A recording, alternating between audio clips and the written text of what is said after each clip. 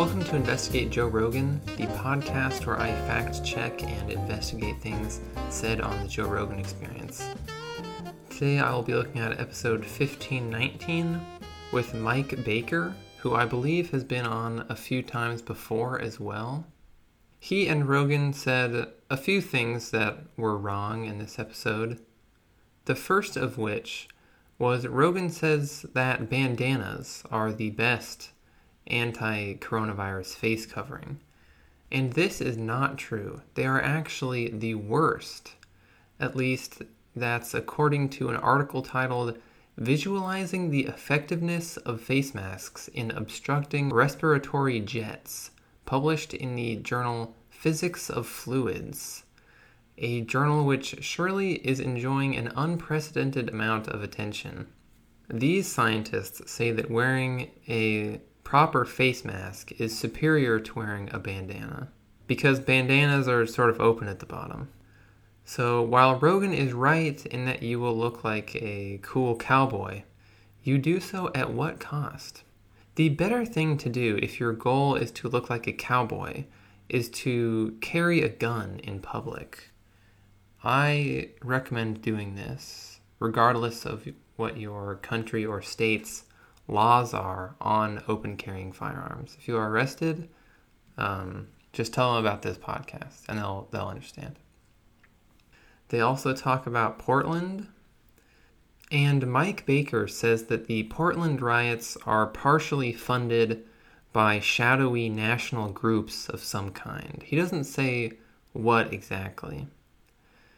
There is no evidence for this, and it sort of raises a lot of questions. Like, what do they need funds for? They're just, standing around and then sometimes lighting things on fire. You can do those things for free, basically. Lighters are very inexpensive. And then who exactly is funding them? Who benefits from this? Why would someone fund them? Where is the evidence for this? Does he know something that we don't because he's ex-CIA? Is it that hard to believe that a bunch of people are mad and want to burn things without having to resort to some sort of a conspiracy? In my opinion, you really only need to jump to some sort of conspiracy when it's hard to believe that something would just happen on its own. So when you see something like the JFK assassination, where there's a lot of suspicious elements, you can think, well, maybe there's a bigger picture here. But is there really anything that suspicious about a bunch of liberals protesting and burning things? I just think the most obvious explanation is that they're just angry. There's no real need to bring a shadowy group into this, in my opinion at least. Anyway, he doesn't really bring up any sort of evidence, so I guess it's not worth getting into too much. He also says that Nancy Pelosi's response to Antifa burning Bibles was just to say, oh well, they'll do whatever they want. In reality, I don't even know what this is referring to. She has not made any comments on this at all that I can find. This just sounds like something an AI created by Fox News to generate article titles would say. It's not actually reference to anything that really happened. Now, I was kind of hoping that they would just talk about spooky CIA stuff the entire time, but they do talk about politics for like half the time. And they both say that there's no evidence that Trump won't leave office if he loses, and that this is all just liberal hysterics. However, I do not think this is true.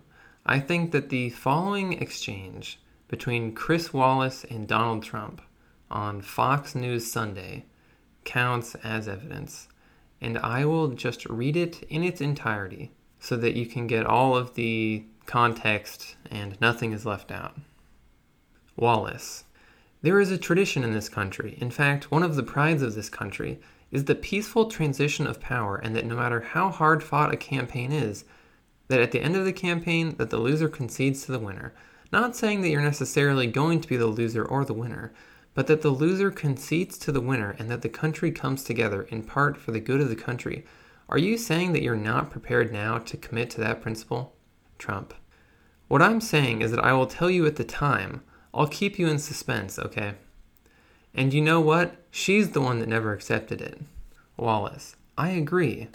Trump. She never accepted her loss, and she looks like a fool. Wallace. But can you give a direct answer that you will accept the election? Trump.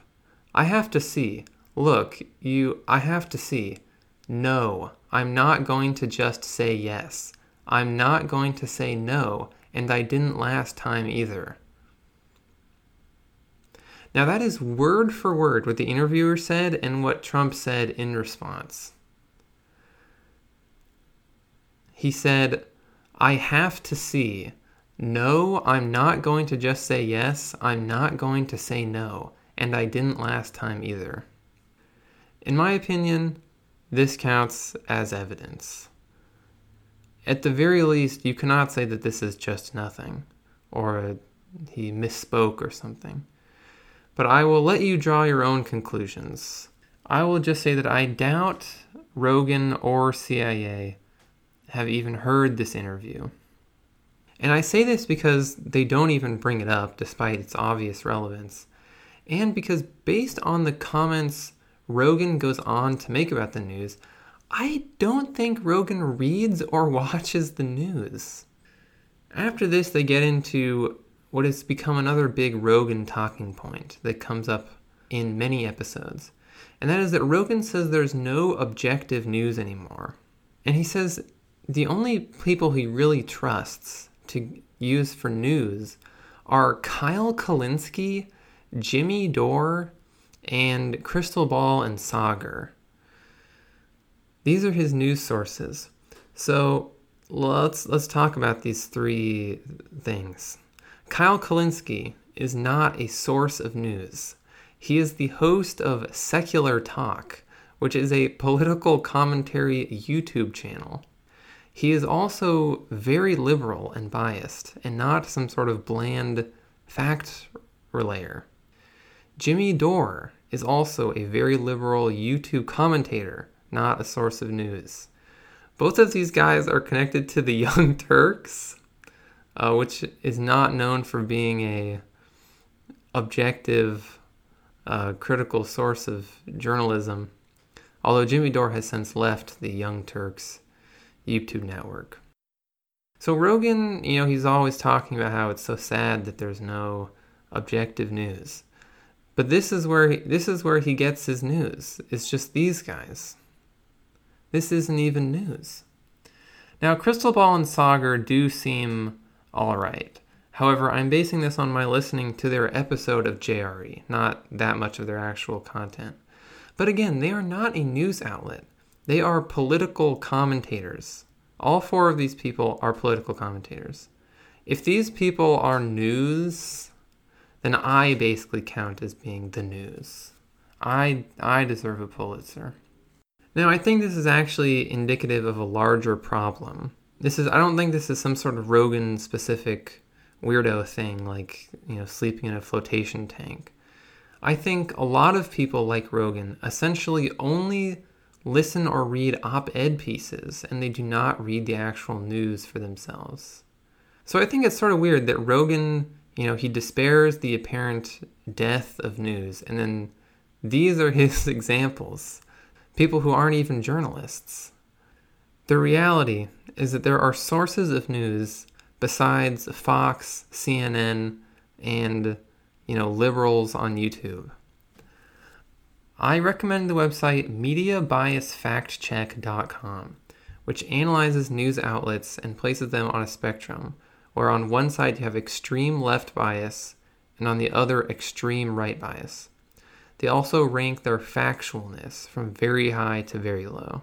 And if you're worried about the website itself being biased, you can just check it out by looking at the other side from you.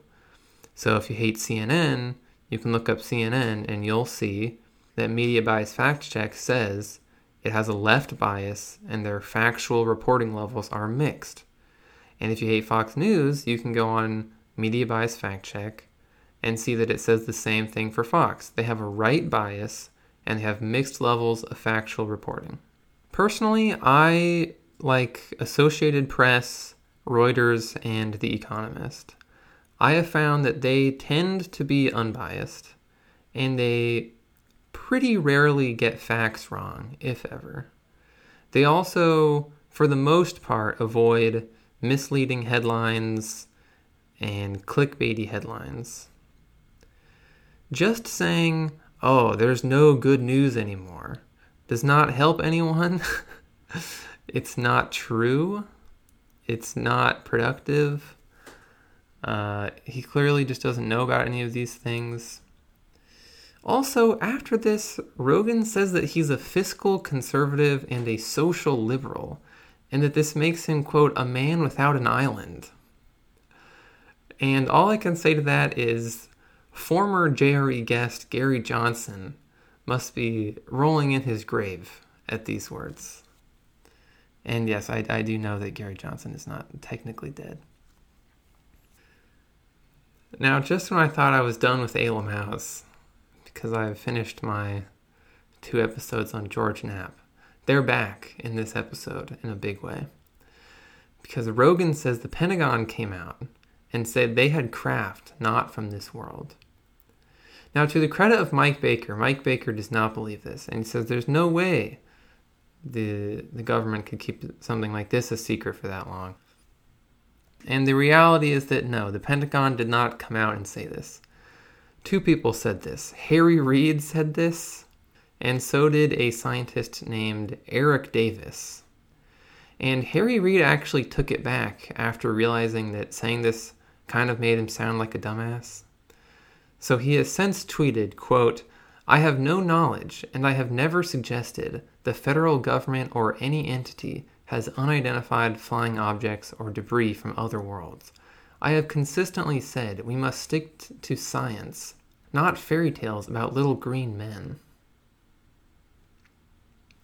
So what about this Eric Davis person? I mean, he's a scientist. That's better than Harry Reid, right? Well, not really. Eric Davis is not someone who works for the Pentagon.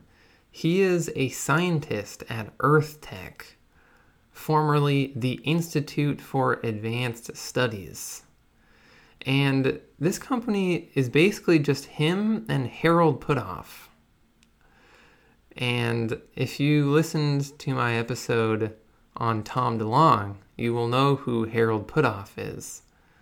Harold Puthoff is someone who works with Tom DeLonge and whose whole career is essentially getting tricked by magicians and sleight of hand artists.